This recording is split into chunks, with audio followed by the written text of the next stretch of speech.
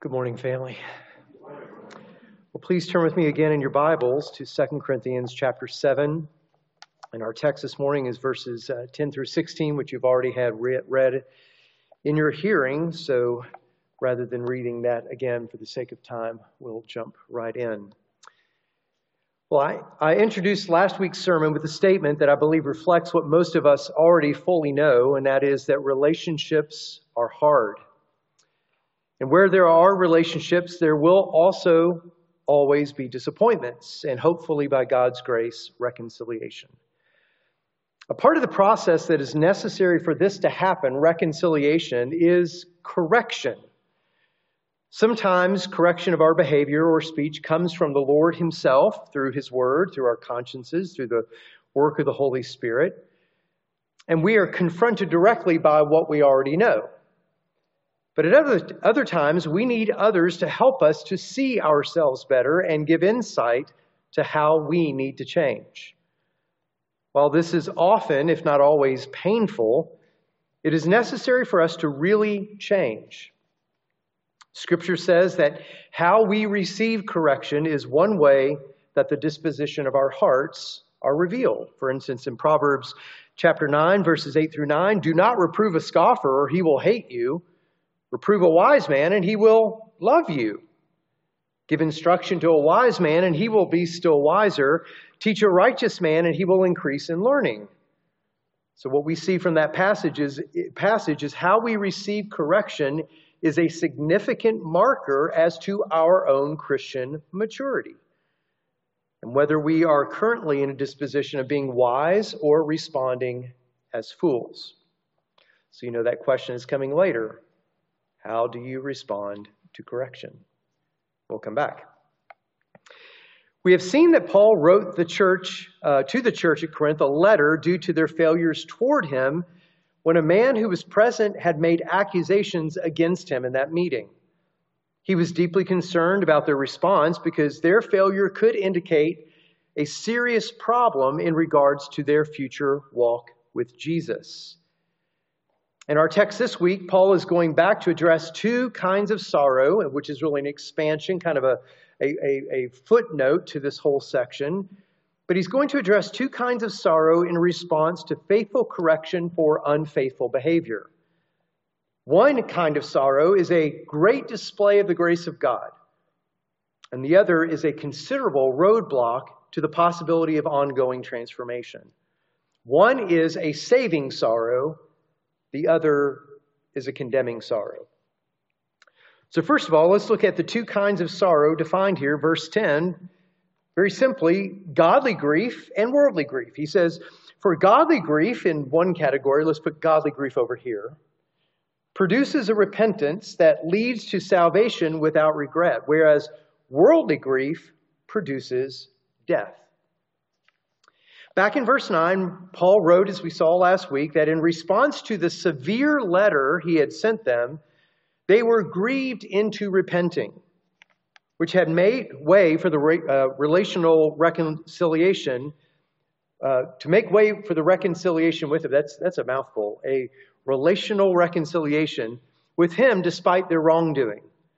He now terms that grief, that repenting, that kind of grief or sorrow as godly sorrow. Now, the term here used for sorrow or grief in this section indicates, we can call it a kind of a psychological or conscience or something internal. It's not a physical pain, but it's a kind of a psychological, mental difficulty. And it is produced by the work of the Holy Spirit. This, he talks about as a way of, this word sorrow means pain or heaviness or affliction. So you know and I know what it is to be sorrowful. It is to carry pain, heaviness, affliction internally or mentally. It is by nature uncomfortable. To be told that we are wrong about something we've said or done or thought is often not an easy thing to receive. We want to be right, don't we? Especially when we're trying to do the right thing, we want to be right. So that's the term sorrow or grief. The term godly grief or godly sorrow, the term godly means at least a couple of things.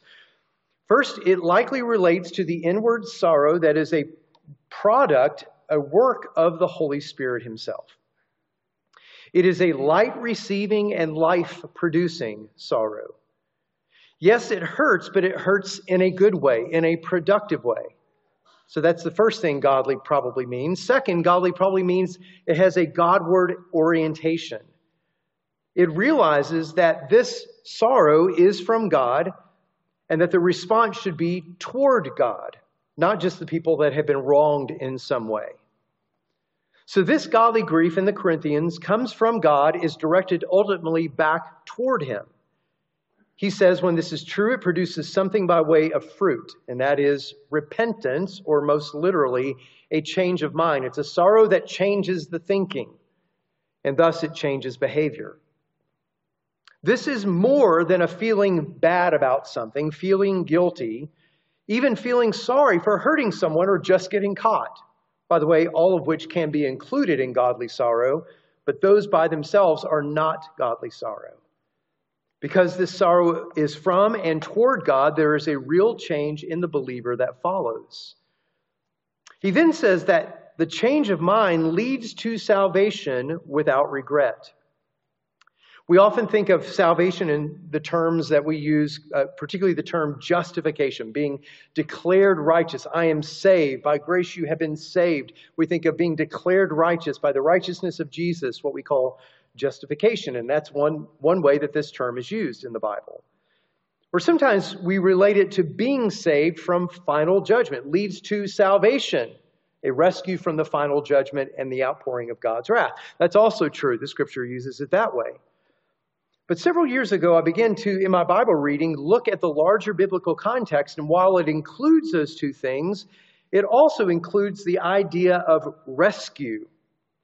As a matter of fact, when I'm reading the Bible, I'm paraphrasing it in my mind or translating it or whatever, because salvation is one of those churchy terms that kind of, everybody uses. I like the word rescue. You will rescue me, not just save, but rescue me from X, Y, Z. So this idea of rescue, yes, rescue from the wrath of God. Yes, rescue from the coming judgment. Yes, rescue from being condemned, but also rescue from the kinds of thinking, words, and behavior that are contrary to God and His life-giving way, or His life-giving ways. So now we are progressively being rescued from the kind of behaviors that destroys us and other people and diminishes the glory of God. So I think Paul has this meaning primarily in mind, this rescue from a life of sin, a rescue from a life of depravity. I think Paul has this meaning primarily in mind, though not excluding the others. Their change of mind in response to his correction for what they had done was producing a rescue from their destructive ways, in this case, that which destroys relationships within the body of Christ. This is a sorrow, he says, that is without regret, in the sense that it doesn't live with past failures, just stewing in them, constantly living in a condemned condition, but living in the life-giving freedom of the gospel, which progressively rescues us from our old ways. It is also, he says, without regret, because it won't be judged in the end as phony. When people will say, Lord, Lord, did we not do all these things? And he will say, depart from me, I never knew you, you worker of iniquity. That will be a day with great regret for many. So Paul also writes about worldly grief by way of contrast. So that's godly grief that we've seen is real, internal, psychological, mental weightiness produced by the Holy Spirit that knows it's from God. It has repentance toward God. It has a change of mind. It is a kind of sorrow that begins to rescue us from the behavior, not just sorrow for being caught, sorrow for doing the wrong thing, but actually rescue from that, not living in regret, rescued from destructive ways. He now compares that with a second kind of sorrow. He writes about this worldly grief by way of contrast. This is a sorrow that is just as real, just as experienced, and just as felt. It makes people feel bad. It makes us feel bad. We can say as Christians, as we go through this, we're going to see that there are examples where we have had godly sorrow that have begun to transform us. But I and you probably have also had worldly sorrow for getting caught, being busted, being confronted, whatever it may be. And a Christian can have both of those kinds of sorrows. But the point here is that this sorrow is really felt and experienced. It too carries the inward heaviness for knowing that we have done something wrong. But it is merely what Paul terms as worldly. That is, it isn't oriented toward God in response. Yes, we may feel bad for the mess that we've made. Yes, we acknowledge we have hurt someone or done something really out of line. We may even say we are sorry, but it's not with a Godward orientation. This kind of grief, Paul says, doesn't lead to salvation, rescue from behavior. He says it actually leads to death. It seems to me the primary thing he is referring to is a lack of change. Not just death in the end, but a death life living in this world, just continuing to destroy. It's this kind of death that is a lack of change. This kind of grief, Paul says, is a lack of change leading to death. And what is assumed is that it doesn't lead to a change of mind. It doesn't rescue us from that which we know is wrong. It continues living in the wrong with the regret, sorrow, and accumulated grief. It is miserable, but it's not transformative. So merely being sorry for our failures, whether we come to that knowledge by our own conscience or the correction of another person, is never enough. Just being sorry, feeling grief. The kind of sorrow we will have will either produce repentance, rescue, and a Godward life, and all that means, or it will produce death. I've sometimes heard it said, well, at least I feel bad about this, which must be a good sign. And Paul's answer is, not necessarily. So what I'd like to do here is to take an aside from Paul's aside, and here for a few minutes, get behind the two kinds of sorrows that we see here and point out three things that I believe are essential in receiving correction in such a way that brings godly sorrow and not a worldly sorrow. Because I think if any of these three things are missing, it can actually undermine the Christian's real intention to have a godly sorrow. And there are three things that I draw out from my own experience and my pastoral work. So I want you to think about this in the illustration of three legs of a chair, a three-legged chair. And that chair, the top of we'll call it a stool. The top of this stool, this chair, is a place where correction or your own conscience or your awareness of your failures needs to be sat on this chair. Or let's say, by way of correction, somebody comes and says, I need to sit something on the chair of your mind, of your soul, about something that I think maybe you're wrong about, or that you've done wrong, or something that you said was sinful, or whatever it may be. I want you to think about that stool, the top of it, the place where that's where your conscience or your accusations or corrections sit. And I think these are three legs that we need. Without it, we will collapse. We will collapse under the weight of correction if we don't have these three legs in place. And if we know our inner stool can't receive correction, like if every time somebody corrects us, our stool collapses, so to speak, we feel bad, but it doesn't lead to change, we will do a couple of things. And this is a self-defense mechanism because we get tired and burdened and worn out with our stool always collapsing. One way to respond to a person coming in, even very delicately and very kindly and very sweetly, to giving us a point of correction and sitting it on our stool by speaking with us, one way to become self-defensive is anger, one response is anger and self-defense. We will then begin to see the other person as an enemy, someone who crushes us. And it's true, they do crush us, even by a mild correction. Sweetheart, I thought you said you were going to do this for me today. Why you always got to be on my case? Why is this? You see, that's the conscience immediately being accused because of something that's missing in there. And they would be the first one to admit, to say, look, I didn't get it done. I said I was going to do it. I didn't get it done. And I'm sure you all have your own examples. But it's anger and self-defense because as soon as it's sat on the top of the stool, it collapses. We will see the other person as an enemy, someone who crushes us, and really it's true, they are responsible for crushing us in one sense. No matter how delicately they try to set the burden down, we will see them as a problem and not our own sin. This often leads to our being unteachable, shaken by our own insecurity. Really? You're going to complain about what kind of dad or what kind of mom or what kind of worker or what kind of whatever I am again? Like I don't hear enough of this? And then what happens is the self-defense goes up and we become unteachable. We often then will distance people from really knowing us. We will start trying to keep up appearances, or we may just refuse to let people in at all. So, what are the three legs that I'm saying are necessary for the stool of our hearts to bear up under even the most gentle or the strongest criticism for whatever we are, what we're trying to attempt? So there's three things. First of all, an understanding of our common condition. This has got to be one of those legs of the stool. And this is a principle, or it's a leg that cultivates humility. And the scriptures are quite clear about this. We have all sinned and fallen short of the glory of God. We all have sinned to such a degree that you look at the cross of Jesus and say, let me see, how bad are you, brother? How bad are you, sister? How bad am I? What does my sin deserve? And you look at the cross and the wrath of God being poured out on the Son of God. It's like, hey, just so everybody knows, that's how bad I am. Not just in theory, but in actual life. Like if my sins were judged before God as they deserve, I would get an eternity of wrath as the Son of God received on the cross.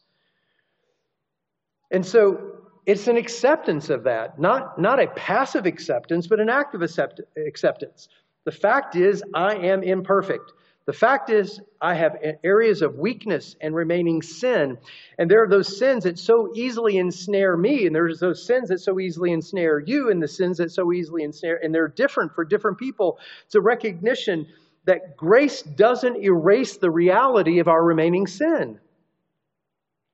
Grace sheds light on us and gives us the power to begin to work on them. In other words, we are all a work in progress. We are in this together. So when somebody criticizes me, it's like, well, if there's so much you don't know about me, whatever you're correcting me about, there's probably 100 times worse that. By this we realize there's no need to keep up appearances. Stephen, you're a sinner. Jonathan Edwards has this really interesting thing. He says, I think it's in Religious Affections, where he says, everybody in his church agreed to the doctrine of original sin and total depravity until they were confronted on a sin. Let me say that again. Everybody believes in the doctrine of original sin and total depravity, like I'm a sinner through and through, until someone says, hey, I think you may have sinned in this. What? And it's more likely we're blind to it than we're knowledgeable about it. This is why, and he's talking about the religious affections include humility for ability to be confronted with our sins. This is why we needed God to come in human flesh, to die on the cross for us, because we are really that bad. This understanding cultivates humility, not self-loathing, not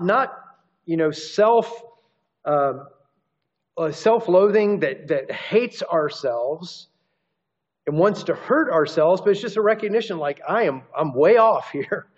But I'm in this together with everybody. We're all way off. This understanding then cultivates humility. If we aren't humble when somebody comes to us and says, hey, I think you did this wrong, or here's something you might think about, or whatever it may be. If we aren't humble, then we will live in pride and either try to prove ourselves to not be wrong, or we'll begin to hide our struggles. The second thing is this, an understanding of God's love for us in Jesus. So there's the first leg. You got to have that, but you got to have these other two legs. The second leg is an understanding of God's love for us in Jesus. This has to do with our identity. The scriptures are likewise as clear about this. While we were still sinners, there was a time that all of our stools only had one leg. Or some of them didn't have any because we didn't even recognize or acknowledge that we were sinners. But now we're saying We recognize while we were still sinners, out of an eternal and an enduring love, the Father set his heart on us. He forgave us. He gives us Jesus' righteousness so that there is now no condemnation for us. He has promised never to leave us nor forsake us. His discipline of us is always, always in love, even when that discipline comes from another person. And while the discipline is not pleasant for the moment, Hebrews tells us, he intends for it to work in us so we may partake of his holiness. Whatever someone says and however they say it, if we derive our ultimate identity not in our performance or their identifying of us or judging of us, but if we trust in his love, then we will not be easily shaken. That's the second leg of the stool. Understanding of our common condition, breeding humility, an understanding of God's love for us in Jesus, our identity and security in him. And then the third leg of the stool is a love for the good, true, and beautiful. Like, do we really love the good, the true, and the beautiful? This is our goal. What are we trying to accomplish? Because we can be humble about our condition. We can be secure in our identity. But it's this third point. It's like, what am I moving toward? Where am I trying to get to? What am I trying to accomplish? Do I just want to be a forgiven sinner, or do I want to be a forgiven sinner who is transformed into the likeness of Jesus? That's this third point. It is a love for what is good across the spectrum, what is true, and what is beautiful. One of the evidences of the ongoing work of the Holy Spirit in us is a love for what God loves. We readjust our desires for how we live toward those things that reflect the glory of God and his character. Our goal changes from being merely thought of a certain way. I want to be a good dad. You want to be a good mom. You want to be a good communicator. You want to be a good student. You want to be a good work person. You want to be a good neighbor. But the goal changes from wanting to be thought of as that merely and actually wanting to be that. Actually becoming more of what we want to be. Well, what is that going to take? It's going to take other people to help us, if that is our goal, to see our blind spots, to understand our shadows, to understand the dragons that remain in us, because we can't see them all. And if that's my goal, the person who's helping me toward that goal is not my enemy, they're my friend. Correction can then create inner gratitude when we realize from that person the areas in which we are not aligned to the ways that we deeply say we want to be. We can thank then those who help us and correct us rather than becoming defensive or downcast. Well, more could be said about all three of these legs, but remove one or more of them, and correction will feel burdensome to us rather than life-giving. When these three are in place, they are sufficient over time to produce, through the correction, godly sorrow leading to repentance, leading to rescue from what is wrong in us. It is, by the way, again, still painful. But it is a pain that, like a medical surgery or exercise, brings about something good in us. And we recognize the outcome is worth the pain. So here it comes. How do you, and I'm asking myself this as well, how do you receive correction from others? Setting aside for now the reality that some people just don't do it very well. Like, grant that, okay? Some people are just terrible at giving correction. All right, so setting that aside. Or setting aside the reality, sometimes people are just wrong. I'm wrong. You're wrong in our perception of this situation. So setting aside the wrongness, setting aside the not doing it very well, what is our general disposition in receiving correction? Are we self-defensive because we lack humility? Are we insecure because we don't trust and rest in our identity? Are we upset because we lack love for what is truly good rather than our reputation for being that? Or do we receive correction with gratitude and security, ready to seek the Spirit of God to help us in those areas where we know we can grow? Which brings us to verse 11, the fruit of godly sorrow. Now, I could spend the next 15 minutes exegeting all of these words, but I'm not going to do that. What he does here is he lines up 8 things that kind of made a mosaic of what this godly sorrow produced in them. And some of them are overlapping, some of them are somewhat synonymous, some of them have some unique features to them. And it's worth a word study just to go through, but I'm not going to do that for sake of time, but just notice what they are. And I've got them bolded here for you. This is what the godly sorrow produced: earnestness, eagerness to clear themselves, indignation, fear, longing, zeal, and punishment. When they heard what they were doing wrong, at least in this case, it generated godly sorrow. The Holy Spirit generated in them these specific things. Earnestness. They needed to get business done. This is something they got to take care of. They need to focus on the matter. This is something that has to be resolved. And eagerness to clear themselves. Essentially, what is it I'm doing wrong? Help me to understand so I can earnestly start doing the right thing and be cleared from the wrongdoing I've been doing. Indignation. They got mad, but they didn't get mad at the person. There was irritation and vexation, but not against Paul, but against themselves for what they had allowed to happen. Against themselves for allowing Paul to be slandered and not standing against the man who opposed him in the meeting. An indignation, a zeal that urged them on. It was an emotive response, not against the person who was correcting them, but against what was in them that was not true, good, and beautiful. Then there was fear, which could mean fear of God. It could mean reverence. It could be, again, I think it has this idea of doing all of this in the space of the presence of God. There's longing, which means earnest desire. There's this zeal and excitement of mind, ardor, fervor, or of spirit. These aren't people who are hearing correction and shutting down and crossing their arms. Not now. And then we bring punishment. What does this mean? Punishment, it could be bringing church discipline to the man who had done the wrong. That the one who was at the heart of the problem here, they were going to deal with, and he deals with that earlier in the book. And then finally, proving of innocence. This doesn't mean they were standing up defending themselves, saying we were innocent of the matter. The idea here is to now stand, having had that put behind me, and now be innocent any longer of the transgressions that are back there.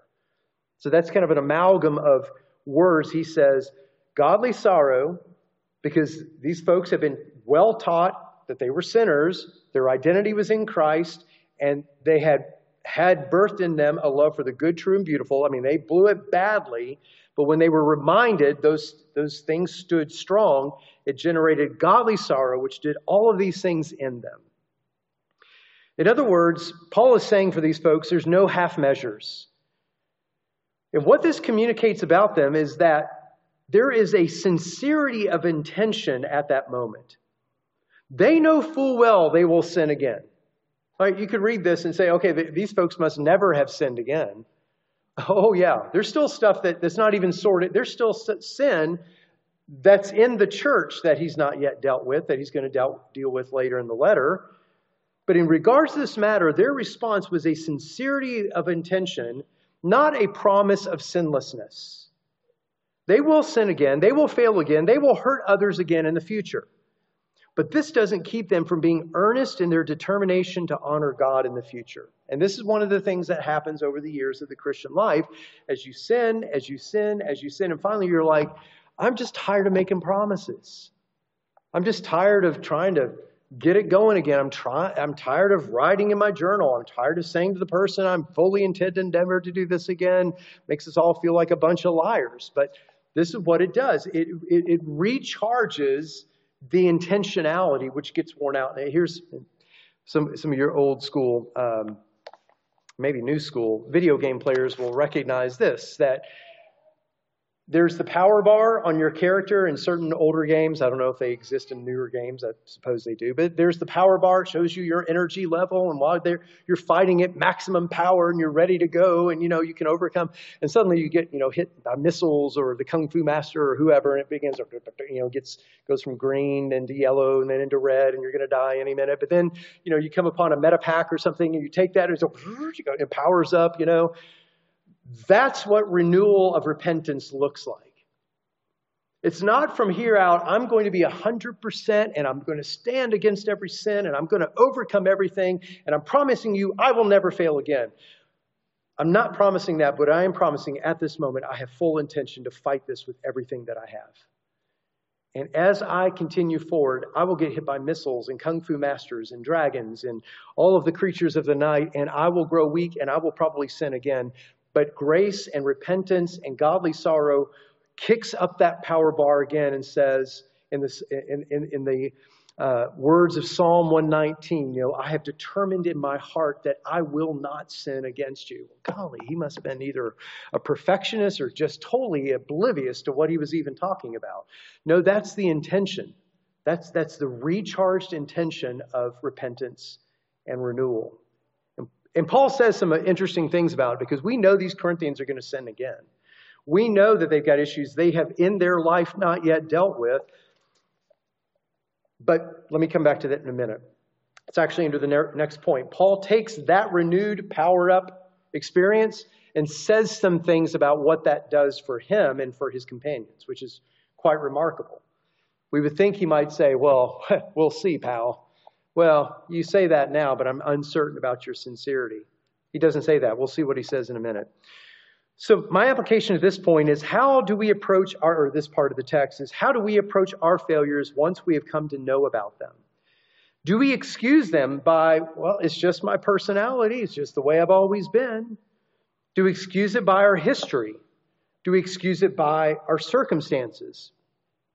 Or given the three legs that hold up the stool, does it work in us a greater and deeper work that doesn't make excuses? Yes, we will fall again. And for that, we will continue to look to the cross and forgiveness. We will continue to renew our faith. So we keep fighting against the darkness, even the darkness that is in our own hearts. We resolve afresh with the hope of God being for us as we exercise a long obedience in the same direction. Now, interestingly here, in verse 12, Paul gives the purpose for the correction. So what was this all about? Why was he even doing this? Verse 12, although I wrote to you, is not for the sake of the one who did the wrong, that man probably in the meeting, nor for the sake of the one who has suffered the wrong himself, but in order that your earnestness for us might be revealed to you in the sight of God. So this is a rhetorical idiom that is overstating the fact to make a point, basically. What he's not saying is like, I don't care anything for this man. I didn't do any of this for the sake of this man. I don't care. He can go to hell. He's not doing that. He's also not saying, my reputation doesn't matter and I don't have anything to say in response. And it's really not for my sake. It's just really, he's not saying that. But he's saying that to show that the third thing that he says that it is, because he does care that this man doesn't go to hell. And he does care for his own reputation. He spends half the letter defending it. But he says, ultimately, by this rhetorical idiom, what matters most in this situation is you guys as a church. In other words, the community is more important here than the individual. And that's very hard for us to think of in Western democratic egalitarian terms.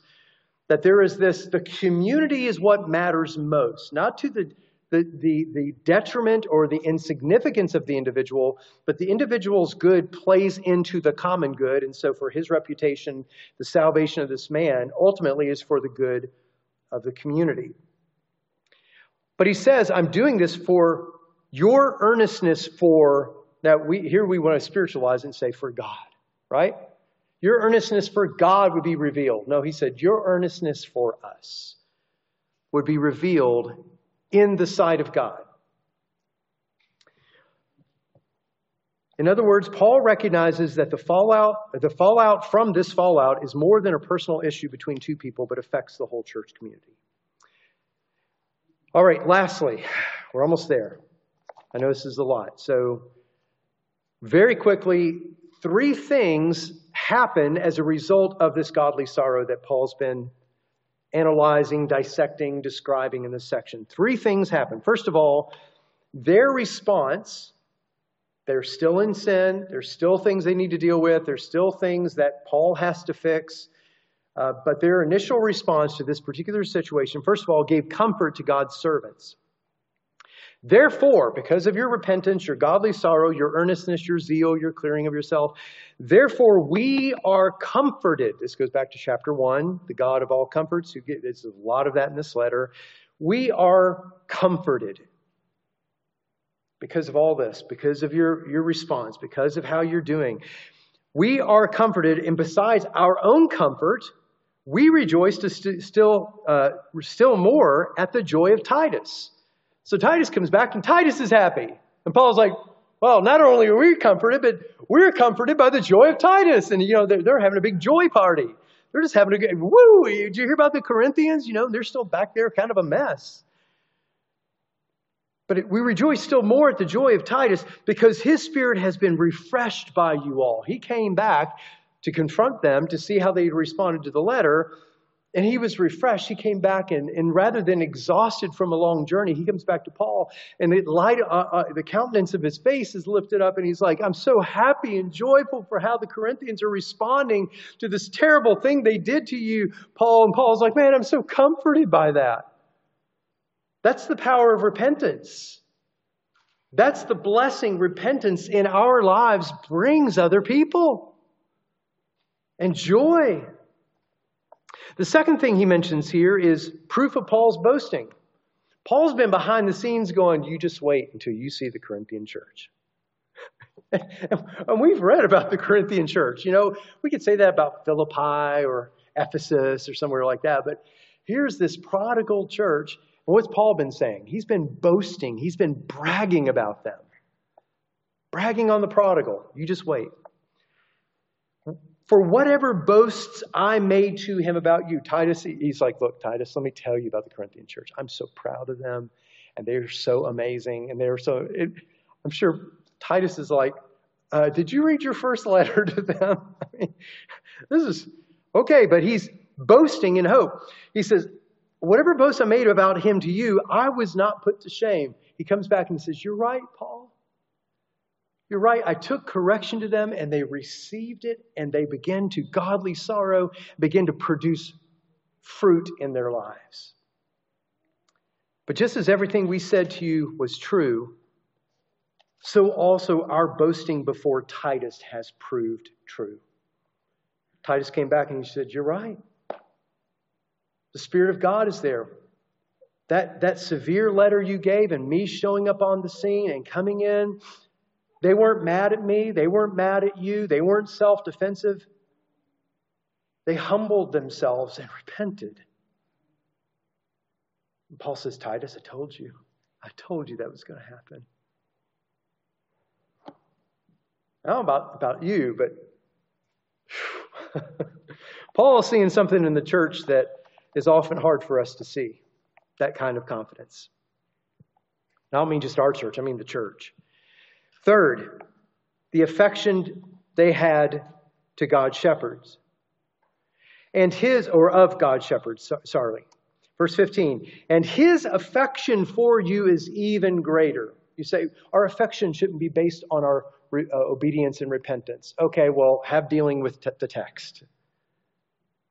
The longing and the affection, not the commitment to love, but the enjoyment and expressed happiness that happens when those relationships break and there's repentance, it brings affection, he says. His affections for you is even greater. Titus is coming out, it's like, man, I love these guys even more. I love these guys. He remembers the obedience of you all. How you received him with fear and trembling. Like he comes in the room and they're all like,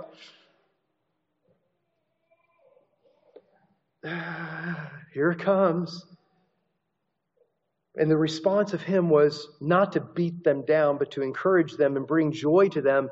And his affection, he leaves there going, man, I love this church so much.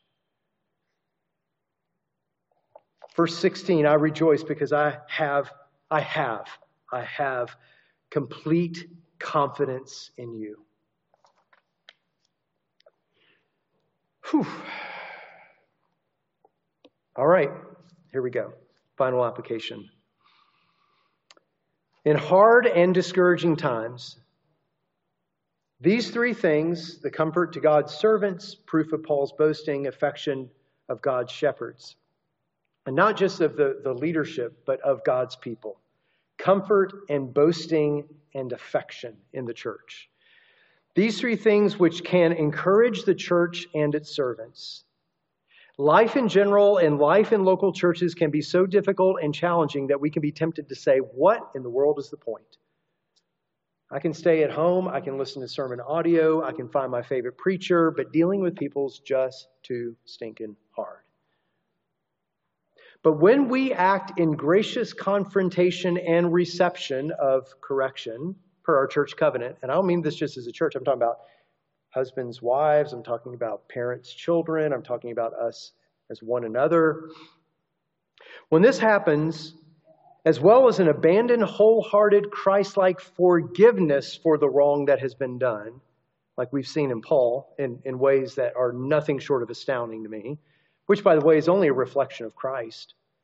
He rejoices over us with rejoicing when we repent. There's more joy in heaven at one sinner who repents, and that includes a saved sinner who repents, and over all those who do not. When there is both the confrontation and the forgiveness, there's much to be gained in our families, in our church. Sin and failure against one another and the Lord is a given. It has happened and it will happen. It is going to happen, but the power of grace enables us to respond with godly sorrow, and when we see it, we should celebrate. We should be comforted. We should boast, and our affection should increase for one another. There's a movement in the church at large which is not this kind of response to failure and sin, but it is satanic, and it works in the opposite direction.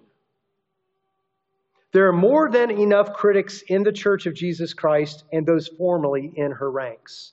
There are more than enough disenchanted people because of the presence of sin. But thankfully, Paul wasn't one of them. If anybody had reason to walk away from the church, it was Paul. And if anyone has more reasons, it's Jesus. But Paul didn't quit, and Jesus doesn't quit on his church. Paul gives us in this passage a template of how we should respond to our failures as well as how we should respond to the failures of others.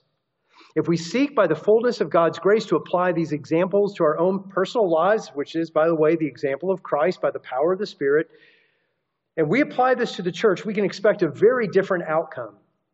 We must look for and glory in what God is doing among us, not just look for all the problems and in one another. Instead of becoming the critic of Christ's church and the church at large. The presence of sin doesn't prove we aren't Christians, but the presence of godly sorrow in our response to sin is evidence that we are Christians. Sin doesn't prove not a Christian, but what does prove a Christian is godly sorrow and repentance over time. So from this, we see that Jesus is still removing our spots. He is still ironing out our wrinkles. He is still at work. May we have ears to hear and eyes to see that He is among us and in us, even in the midst of so much muck and grime in our world. Let's pray, please. So, Father, thank you for the amazing, amazing love of Christ for the church. And Paul told us to imitate Him as He imitated Christ. And so we pray for that. We pray for something in us to work that Jesus never had, which was a godly sorrow for His own personal sin because He knew no sin and became our Savior. And so we pray, please help us to respond. Help us to be very aware of and humble because of our recognition we are all sinful. Help us to be confident in our identity of who we are in Jesus. And Lord, help us to love what is in our lives that is truly good and true and beautiful and be thankful to you and thankful for others when they correct us in the way and help us to grow in grace. Lord, thank you for such a thorough passage teaching us about the things that we don't have to speculate or psychologize, but that your word and the entrance of your word brings light. We pray in Jesus' name.